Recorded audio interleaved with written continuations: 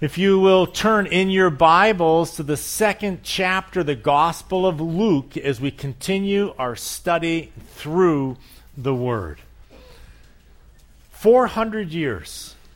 It had been 400 years since God's people had heard God's voice through one of his prophets.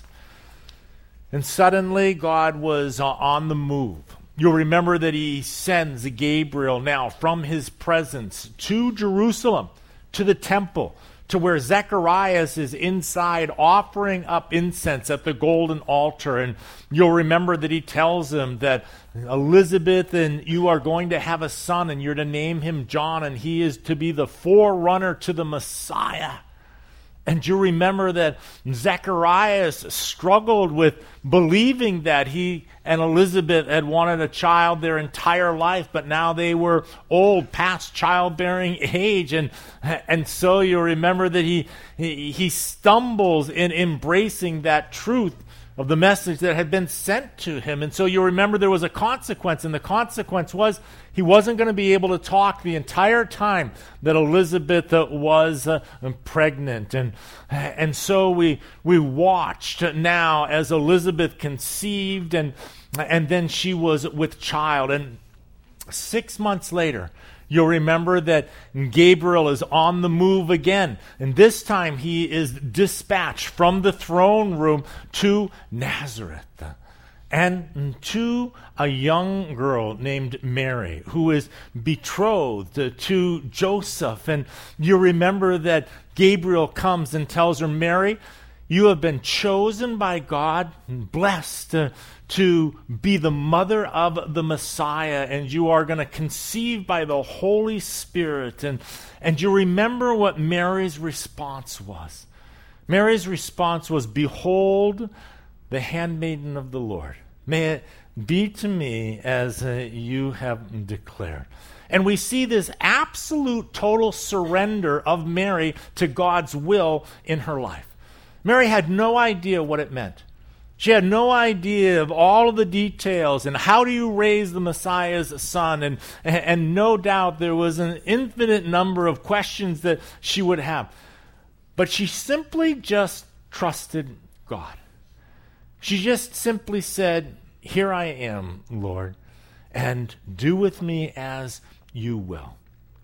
And so the angel departs, and then suddenly it is, oh my gosh, what did I get myself into? You know, it's that reality of the circumstances now. Because following God's will is never going to be easy. Amen? And so suddenly now it is, who am I going to tell? And how will they believe me of these circumstances? And you'll remember that she brings to remembrance now that the angel had told her that Elizabeth was in the 6th month of her pregnancy. And so suddenly it says, with haste, she departs from Nazareth and goes to Judea to visit Elizabeth. And no doubt as she is heading to Elizabeth's house, and this is a 70 to 80 mile trek that she makes, her big concern is, how do I explain this to Elizabeth? And how is she ever going to believe me? How is anybody ever going to believe me? And that was the trial of her soul. And as she comes into Elizabeth's presence, figuring out how she's going to bring this up and declare, you'll remember that at Mary's greeting that John the Baptist leaps in Elizabeth's womb, and the Holy Spirit falls upon Elizabeth. And Elizabeth now declares, Mary, blessed are you in the fruit of your womb. You are highly favored. And how is it that the mother of my Lord would come and visit me? And suddenly now the message that she gives to Mary is, I know that you're pregnant. It's of God. This is awesome. Hallelujah. And Mary's like, what? How awesome. I have someone that can hold my hand, that can pray, that understands that this is of the Lord and God is doing something magnificent and crazy and exciting and scary all at once. And so for 3 months she is able now to shelter there with Elizabeth and to be encouraged and to pray. And now, finally, it's time for Elizabeth to deliver, and it's time also for Mary to depart. And Mary has to head back now to her life that she hit the hold button on. She just went, pause, I'm out. But now she has to come back. And she has to pick up her life. And she has a conversation that is waiting back there for her with Joseph. And so let's follow Luke now as we continue. He continues on with the story of Elizabeth and Zacharias. The baby is born healthy, amazing. 8 days later, it's time for the circumcision and the naming. And you'll remember that the name customary would always be the name of the father, the firstborn son. And so they are ready to name him, and they ask what the name is. And Elizabeth says, John. And they're like, whoa, what? No, that's not your husband's name. And isn't it supposed to be that? And she's like, no, it's John. And they're like, Elizabeth, what are you doing? Zacharias, do you hear what she's saying? She's trying to name, listen, your firstborn son, not after you. And so and besides, you don't even have anybody in your family named John. This is crazy. And you'll remember that he asks for a writing tablet, and he writes, his name is John. And at that moment now, his mouth is loosed, and he's able to speak. And you remember that the very first words out of his mouth are just praise to God, just blessing to God. And we talked about when God chastises us, does it make us bitter or better? Does it make it bitter or better? When God corrects us and gives us that correction, do we grumble against him and shake our fists at him? Or do we repent and humble ourselves and say, I am sorry, I get it? And do we draw near to him, and are we restored in relationship? Because that's what chastisement is about. That's what correction is about. That at the end of the correction that we're tight together with the Lord and that we've drawn near to him. And so we saw the blessings flow out of his mouth, and then the Holy Spirit falls upon Zacharias, and he prophesies over the Messiah in the ministry and life of the Messiah. And then he ends it by prophesying of his son, who is going to be the forerunner to the Messiah that's going to prepare a nation's heart to receive the Savior of the world. And so John the Baptist now grows. And so here in this second chapter, we're going to pick back up again with Mary and Joseph. And let's watch now how Luke approaches this. Chapter 2, verse 1, Gospel of Luke, and it says, and it came to pass in those days that a decree went out from Caesar Augustus that all the world should be registered. I love that in verse 1 where it says, it came to pass. I love that phrase in Scripture, because it reminds me that no matter when I am in difficulty and hardship, that's temporary, that it is going to pass. And this morning, if you are in a place of hardship in your life, if you are in a trial, I want you to know that it'll come to pass. It will come to pass. Sometimes it feels like this is going to be forever, or it's the end of the world, and this is more than I can take, but I want you to know it will come to pass. And so be encouraged. So it says that it came to pass now that in those days that a decree went out from Caesar Augustus that all the world should be registered. So Caesar Augustus, he is the emperor over the Roman Empire.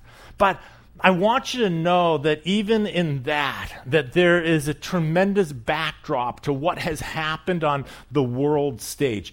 The world stage is still reeling from the catastrophic changes that have taken place within the Roman Empire. You see, the Roman Empire used to actually be the Republic of Rome. And for hundreds of years, it operated on the fact that it is to be the law that rules over the people, and that it is not to be a person that rules over the people. That the power was in the law, and that the Senate, they were the ones who were responsible for taking care of the law. And so this republic existed, and the leadership and the politicians and the generals and all of those, they worked together through the Senate to be able to have this republic where no man is above the law. But Julius Caesar was the one that began to threaten the structure of the republic. He was a brilliant military commander, and he started to rise in his power through his military campaigns and successes. And then he started to form alliances with some of the senators that were there. And the rest of the Senate began to feel threatened by Julius Caesar's aggressive grab towards authority and power. And so you will remember that in order to preserve the republic, there was a group of senators that assassinated Julius Caesar on the Ides of March, on March 15th, hoping now to dispel this rise of a single man that would take down the Senate and the structure of the republic. Rather than securing the republic, it further destabilized the republic, and you'll remember that there was a triumvirate, 3 military leaders that were then instituted and to put into place. Cassius Octavius was one, Mark Antony was the other, and Marcus Lepidus. They were the triumvirate that were put into place. But what happened then is these 3 started to launch into civil wars with one another, each of them trying to take over control of the Roman Empire. Marcus Lepidus, he is the first one that is dispatched, and the 2 that are left standing is Mark Antony and Cassius Octavius. And so these 2 start to build their fortifications to come and to bring their armies against one another. Mark Antony goes to Egypt and involves himself with Cleopatra and combines the forces that he has with the armies of Egypt. Cassius Octavius continues to build his military, and they come to this final battle, this battle where they bring all of the armies together against each other to settle this, and this was known as the Battle at Actium. It took them a year to combine their forces into one location to square off with one another. Mark Antony and the powers of Egypt collected 400 warships that he brought from Egypt. He brings 100,000 soldiers, and he brings 12,000 cavalrymen, and they are aligned. Octavius and Cassius Octavius, he brings 300 warships. He's got 100 less warships, and he's got 80,000 soldiers instead of 100,000. He's got 12,000 cavalry as well, and they line up for this battle, and it begins. Now, the military superiority of the 400 ships over the 300 ships is neutralized by the fact that the 300 ships that Octavius has, they are smaller and faster and more mobile, and so they decimate the 400 ships. The soldiers, with using superior strategic military strategy, Octavius wipes out Mark Antony's entire army, and he becomes now the sole general in authority. The Senate acknowledges him as the emperor, and the republic is gone. The Roman Republic is gone, and now the Roman Empire has become. He is above the law, and he is now the emperor, and whatever he says goes. And so this is 25 years later. For the last 2.5 decades, they have lost the republic. And now an emperor has absolute, complete authority. This Octavius and Cassius Octavius becomes Caesar Augustus. That is who Caesar Augustus is. This battle took place 25 years earlier, and now through his administration, we see that he continues to tighten his control on the Roman Empire. He orders a census. This isn't the first census that he has ordered. He has ordered many other censuses, but the other censuses dealt primarily with who are the Roman citizens. He wanted to know who the Roman citizens were throughout the entire empire. And also he wanted to know the the young men that were in the empire so that he could create a draft into the army. The nation of Israel never had to send their young men into the Roman army, and so they were never part of the census. But this census now that we see in front of us, this was now Caesar Augustus's census that would number the households and the people, because this was going to be the basis of the tax now, in the poll tax that he would start to institute upon the entire Roman Empire. And so Israel, for the first time, has to comply with a Roman census that takes place. And so the republic is lost. The world is now reeling underneath the fact that there is an emperor with absolute authority that is not only above the law, he is the law.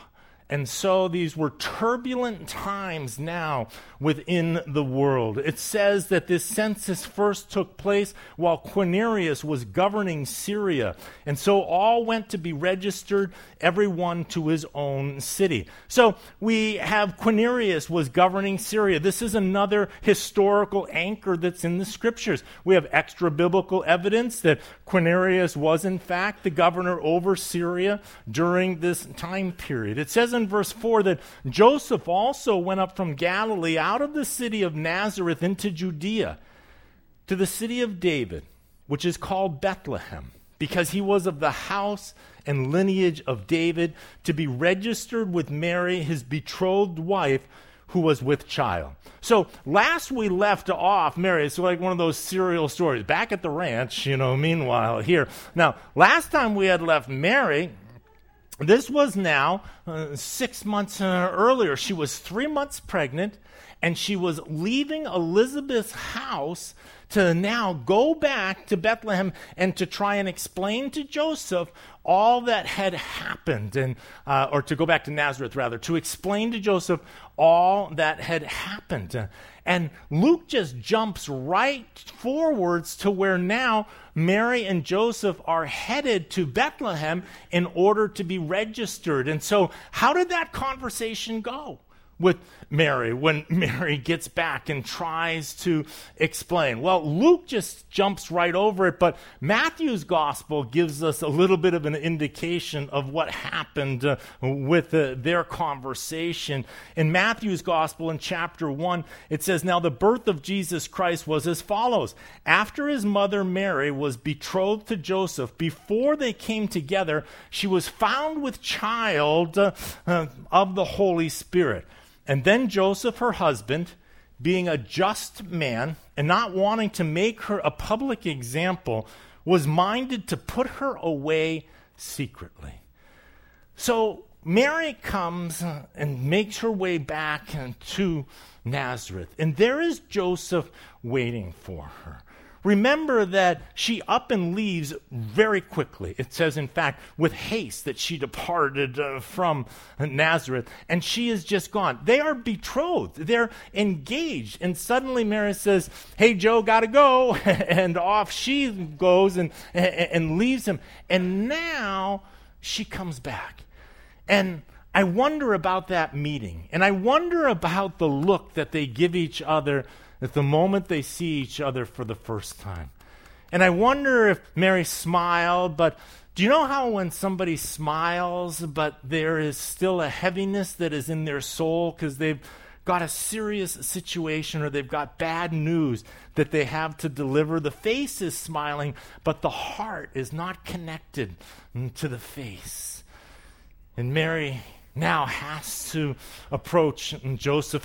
I wonder if Mary was hopeful that she wouldn't even need to have the conversation at all. I mean, she had been concerned probably about the conversation with Elizabeth, and she gets to Elizabeth's house, and at the very sound of her voice, the baby flips, and Elizabeth tells her, "Oh, that's awesome, you're pregnant, this is God." And so maybe Mary is hoping that when she sees Joseph, Joseph's going to go, "Mary, the Lord told me it's the baby of the Lord, it's awesome, this is great, let's go." And so she's like, and there is no. It's like, "Hi, are we good? You've been gone a long time. I see you put a little weight on." Yeah. Can we talk? Is this a good time? Maybe I'll come back later. So, Mary, what's up? Wow.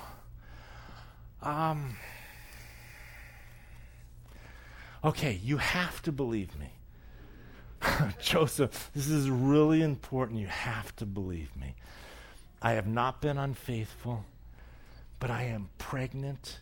And the angel came from God, Gabriel, and he told me that I'm going to have a son and that it's going to be the Messiah.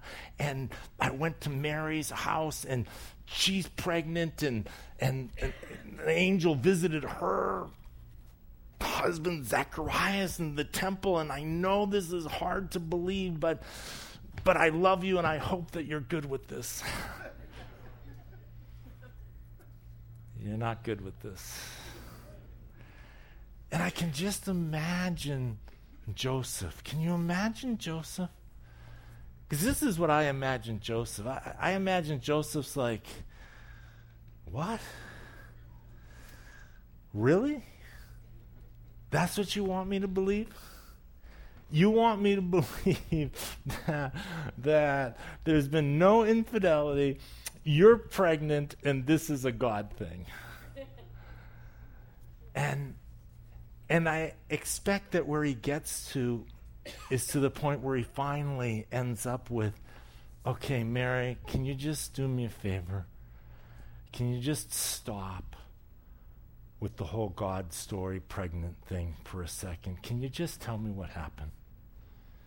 Just tell me that you just had a momentary lapse, that there had been somebody at the well that you had been visiting, and it was just an indiscretion, and that you're sorry, and just ask for forgiveness. I mean, can we just get real? Don't I deserve at least just an honest answer? Will you just be honest with me and just tell me? Okay. You're sticking with your story. But I don't even know. I am not going to my family and telling them that you're pregnant with God's child and that you have not been unfaithful. And it says here that Joseph, being a just man, decides to put her away privately. She is pregnant. It's not Joseph's child. That's the reality of Joseph's world. And here is the fact that now, because she is pregnant, it is scandalous to the reputation of both of them. If Joseph clears himself, he would put her away publicly. That means that he would divorce her, because in order for them to break up their engagement, they need to go through a formal divorce. And so the accusation is going to have to be recorded. And so if he charges her publicly, what he is saying is, she's pregnant, it's not mine, I have maintained my integrity, I have walked above reproach, and this has nothing to do with me. And then he publicly exonerates himself. But he throws Mary underneath the bus. He trashes her. And then on top of that, even possibly worse, because she is now guilty of adultery, and according to the Mosaic law, the punishment for adultery is stoning. But if he puts her away privately, he doesn't publicly accuse her of infidelity, then it looks like he is the one that got her pregnant, and now they are breaking up because of their relational discord over the whole matter, and that he himself is the one that has had the moral failure. And it says that Joseph, being a just man, he loves her. He wants to cover over her sin. He chooses to put her away privately. And it says that as he is thinking about these things here, it says that an angel of the Lord appeared to him in a dream, saying, Joseph, son of David. I love that. He speaks to him, Joseph, son of David. He reminds him of his character. He reminds him of the royal blood that is in him, in the way in which he is acting in a noble fashion here. But he reminds him of his noble character, son of David. He says, do not be afraid to take to you Mary, your wife, for that which is conceived in her is of the Holy Spirit. And so the angel tells him that Mary is pregnant, it is true, and that it is of the Holy Spirit. And I think Joseph goes, what? She was telling the truth? Have you ever been so sure that you're 100% right and then find out that you're 100% wrong? Has that ever happened in your life? It's happened to me many times where I am like, I'm all in on this. I am 100% certain, and you find out that you are completely wrong. And that's exactly what happens with Joseph here. And it says that he's conceived of the Holy Spirit, and she will bring forth a son, and you shall call his name Jesus, for he will save his people from their sins. And so all this was done that it might be fulfilled, which was spoken by the Lord through the prophet, saying, behold, the virgin shall be with child and bear a son, and they shall call his name Emmanuel, which is translated God with us. And then Joseph, being aroused from sleep, did as the angel of the Lord commanded him, and took to him his wife, and did not know her till she had brought forth her firstborn son, and he called his name Jesus. And so we see that as the angel is speaking to Joseph, he is solidifying all the same things that Mary had told him, that Gabriel had said. She's going to have a son. His name is going to be Jesus. All of the things, bam, bam, bam, bam. Every single one of them now confirmed by the angel of the Lord in this dream. And it says that immediately after he wakes up and he goes to Mary.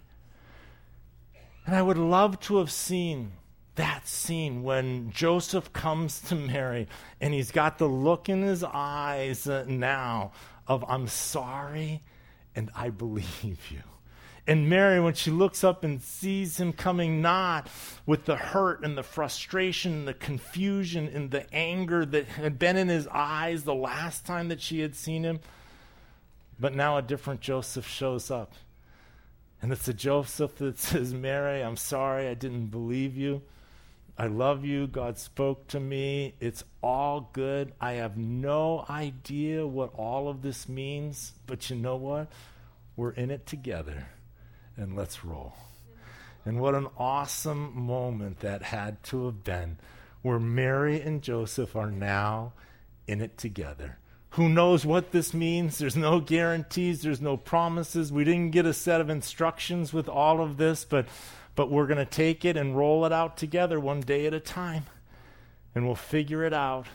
But at least we've got the two of us together. And so they're united completely, faith walking. I love the way that Mary said, behold, the handmaiden of the Lord. And I love the way that Joseph went all in as well.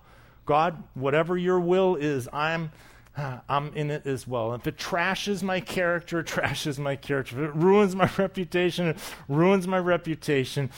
I don't care. I just want your will in my life. I want you to know that following God's will in your life doesn't mean that it's going to be easy. Amen? And it also doesn't mean that it's going to flow with culture and with community and with recognition and with praise. So oftentimes following God means to go against the culture, to go against the way that normally things are done and what everybody else is doing. And there will be a burden and a hardship of carrying God's will in your life. But God will help you every single step of the way. And so Mary's prayers are answered because no doubt she had prayed, God, you have to help me with Joseph. You have got to help me with Joseph. And God helps her with Joseph. And the two of them are together. And so fast forward now, 6 months, Mary is done with her pregnancy. She's at full term. It's 9 months, and it's at the same time that the decree is given for Joseph to go and register. Underneath Roman law, she would not have to go. Just the heads of the households had to go in the census. And so I wonder if they had a conversation and how that conversation went of, Mary, I know you're 9 months pregnant, but I got to go register. I'll be as quick as I can. I'll get back as fast as I can, and I'll see you later. And she says, oh, no, you are not leaving me here, by myself. I am coming with you. Where you go, I am going. And I wonder if that was the conversation that they had, or I wonder if Joseph said, Mary, I got to go, but I can't bear the thought of not taking you with me, and I cannot leave you here behind. And even though it'll be hard, let's do this together. You come with me, and I'll be by your side the whole way. And so the two of them go together and make a very difficult journey. It's the second time now that Mary has had to make this journey in her pregnancy. She has to go back to Judea again. Bethlehem is in Judea, and Judea was also where Elizabeth and Zacharias lived as well. And so they head off now to go and register. It says in verse 6, and so it was that while they were there, the days were completed for her to be delivered. And she brought forth her firstborn son and wrapped him in swaddling cloths and laid him in a manger because there was no room for them in the inn. And so we don't know any of the details. Was there anybody there to help Mary? She's a young girl. This is her firstborn child, but she brings forth her child, and now we see that he's wrapped in swaddling cloths. Now, swaddling cloths are strips of cloth, and these strips of cloth are linen. These are what were used to prepare a body for the grave, and so they were readily available in that day and time. But the baby is given a taco wrap in these swaddling cloths now, and he's laid into a feed trough. And there is baby Jesus. It is interesting that the very first garment that Jesus has on him is grave clothes. And it points forwards to the very purpose that he came. He came as the Lamb of God to lay down his life, to take away the sins of the world. And so, verse 8, now there were in the same country shepherds living out in the fields, keeping watch over their flock by night. So, in Bethlehem, this is where there were tremendous flocks and pastures that sit. Bethlehem sits up on the ridge on the top of this hill. It's a city on a hill. And then underneath that hill is all of this pasture land. This is where the flocks are kept that are to be used for the sacrifices at the temple. And so here we've got the shepherds that would watch over these flocks day and night there, and also year round. And so here they are watching over their flocks. It is interesting that Jesus is the good shepherd, and we are the flock. And here we see that the good shepherd's birth is going to be announced to the shepherds that are watching over the sacrificial flock for the temple. And so it says now, and behold, an angel of the Lord stood before them, and the glory of the Lord shone around them, and they were greatly afraid. And then the angel said to them, do not be afraid. For behold, I bring you good tidings of great joy, which will be to all people. For there is born to you this day in the city of David a Savior, who is Christ the Lord. And this will be the sign to you. You will find a babe wrapped in swaddling cloths lying in a manger. And suddenly there was with the angel a multitude of the heavenly host praising God and saying, glory to God in the highest, and on earth peace, goodwill toward men. And then suddenly it all went dark again. Boom. And it's like, what just happened? I mean, can you imagine you and a couple of your coworkers, you're hanging out, you're watching the flocks, it's just another night watching the flocks, and then all of a sudden, the Shekinah glory of God lights up the sky, and there's an angel declaring the things that are transpiring, and then suddenly the whole host of angels are there singing glory to God in the highest, and then suddenly, bam! It's just back to pitch black again. And you're like, did you just see that? Or is this me? Did I just hallucinate with like the craziest hallucination I've ever just seen? They're like, no, we saw it also. And you're just like, what was that? And you're stunned. You're just speechless. You don't even know what to do after an experience like that. And then I think one of them goes, think we should do what the angel said?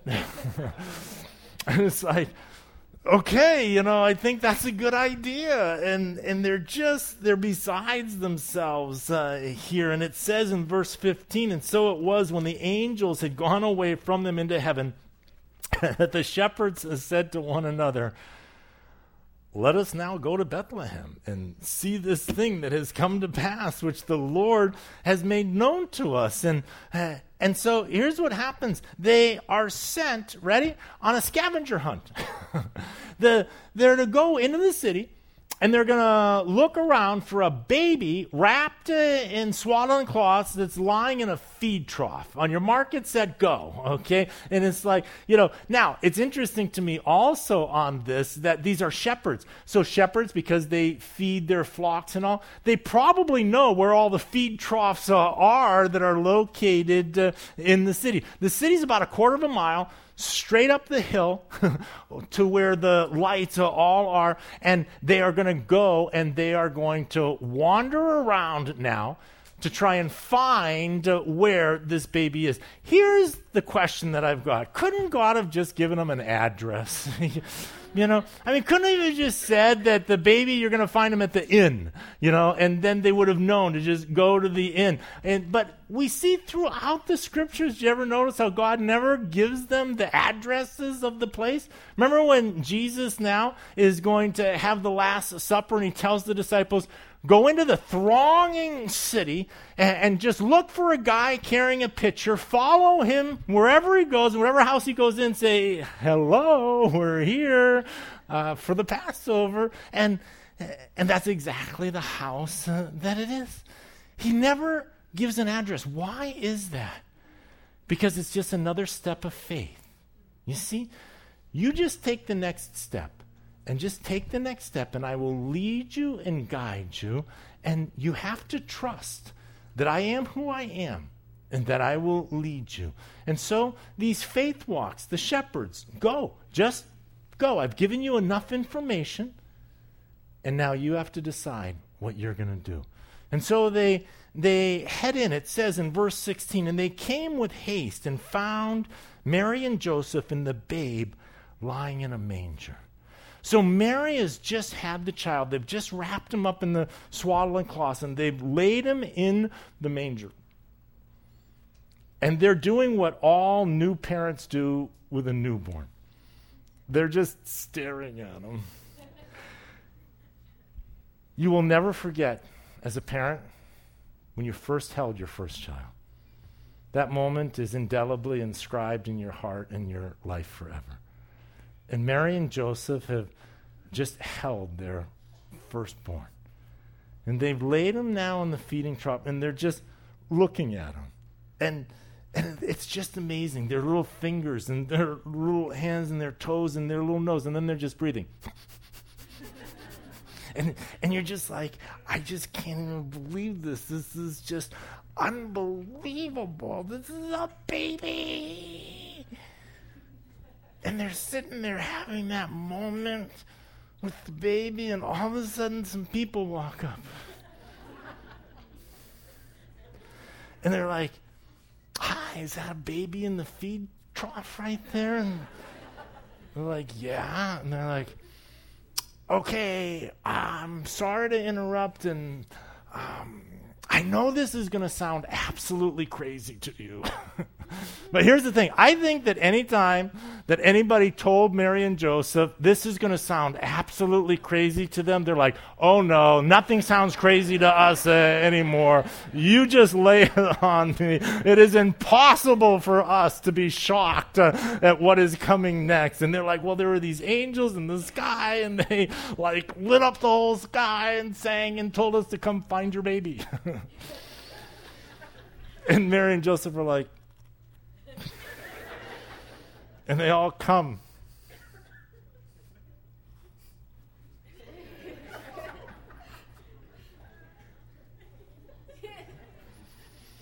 Okay, thank you. We're out. So God bless you, and thanks for letting us look at your baby. And all right, guys, let's take off here. We got to bounce. And all of a sudden, they leave. They depart, and it's just like, what has just happened here again? Just these strangers come up and look at your baby, and then they leave.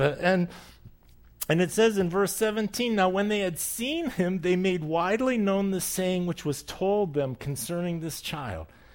And all those who heard it marveled at those things which were told them by the shepherds.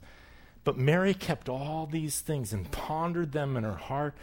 And then the shepherds returned, glorifying and praising God for all the things that they had heard and seen as it was told them. For the rest of their days, they are telling the story of how the night the angels lit up the sky, and they went and found the baby exactly as the angels had told them. And, a friend would come over and they're like, no, tell them the story. You haven't heard? Okay, here, sit down.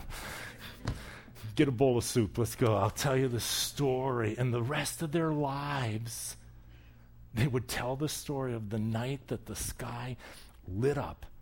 And they were there. These were the stories that were now going on all around Judea. Now remember that Elizabeth and Zacharias' story was also going on all around Judea. This is the same place. This is all of the towns that are right around Jerusalem. And so all of these strange stories are going on. It says that Mary she's just collecting them. She's just like, whatever, and she's just pondering them. She's putting them into her heart, but you can't make sense of all of the things that are going on. And when 8 days were completed for the circumcision of the child, his name was called Jesus, the name given by the angel before he was conceived in the womb. And now when the days of her purification, according to the law of Moses, were completed, they brought him to Jerusalem to present him to the Lord.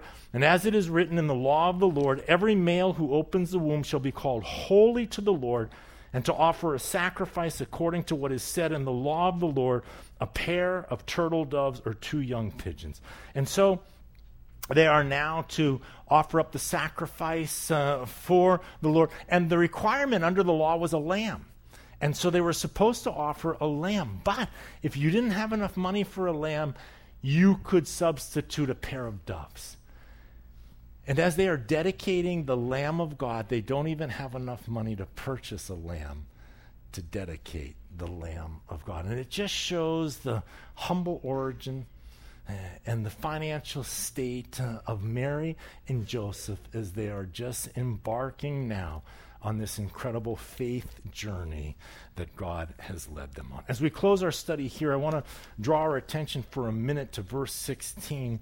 And in verse 16, it says of the shepherds that they came with haste and found Mary and Joseph. And so to come with haste means that there is a recognition of an expediency according to a time stamp to it. It means that you're not waiting or procrastinating or delaying, that you are immediate in your response. It's interesting, if you do a search on the word haste in the New Testament, almost every usage of it has to do with God directing somebody and them not waiting in obeying what God is directing them to. We see that Mary, after Gabriel visits her, she with haste departs and goes to see Elizabeth. We see the shepherds here with haste are directed by the angels now to go and find the Lord. We see that Zacchaeus, when Jesus is walking underneath the sycamore tree in Jericho, and he looks up and he tells him to come down, he says, with haste,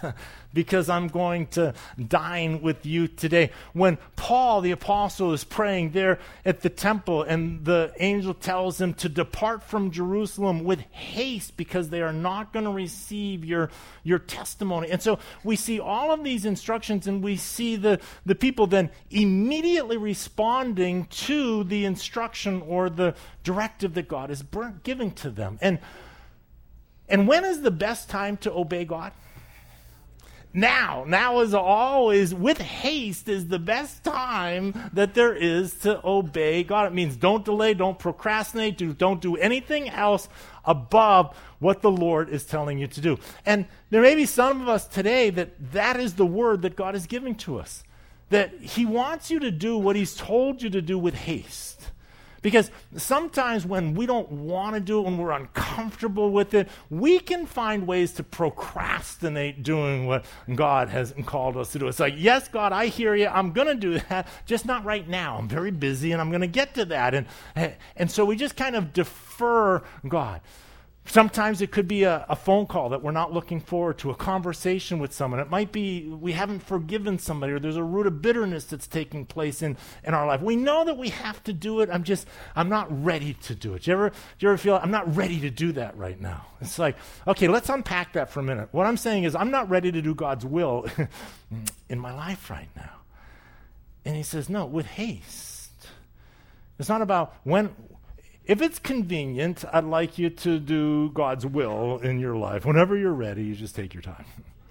How about now? With haste is how God wants to be able to direct us in the things that he is telling us to do. Sometimes it's not about a relationship or forgiveness. It's about stepping out and maybe serving something, or being in a ministry, or doing something that you know that you're supposed to be. Or sometimes it's stepping back into something that you've stepped out of, and the Lord is now directing you back in. And maybe you got hurt or wounded, but the Lord is calling you to return and to do it with haste. With haste. And maybe there isn't anything specific right now that God is saying to you that you can possibly think. And in the absence of the specific, there is the general.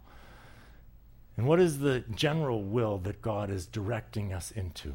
Loving him with all our heart, soul, mind, and strength, and then loving others. And to do that with haste. To appreciate every single relationship that God has given to you. Because every single relationship in your life, listen to this, is a gift from God.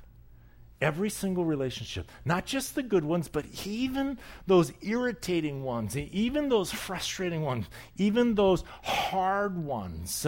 They're a gift in your life.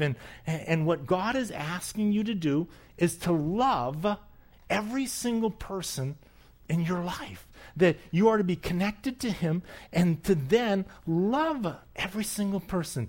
The cashier at the store that's giving you the wrong change and that's slowing down the line.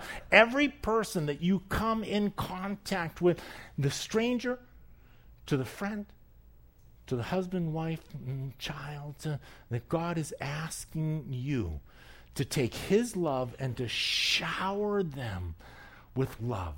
And then he says, and with haste. Don't waste a single day, because days are precious and time is precious. And God doesn't want us wasting any time on the superfluous so that we miss the important. And what is the single most important thing?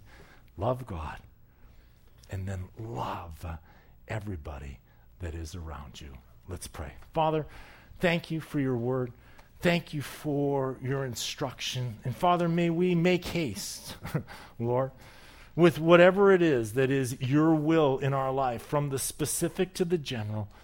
And God, may we love, truly love those that are around us. And it's in Jesus' name we pray.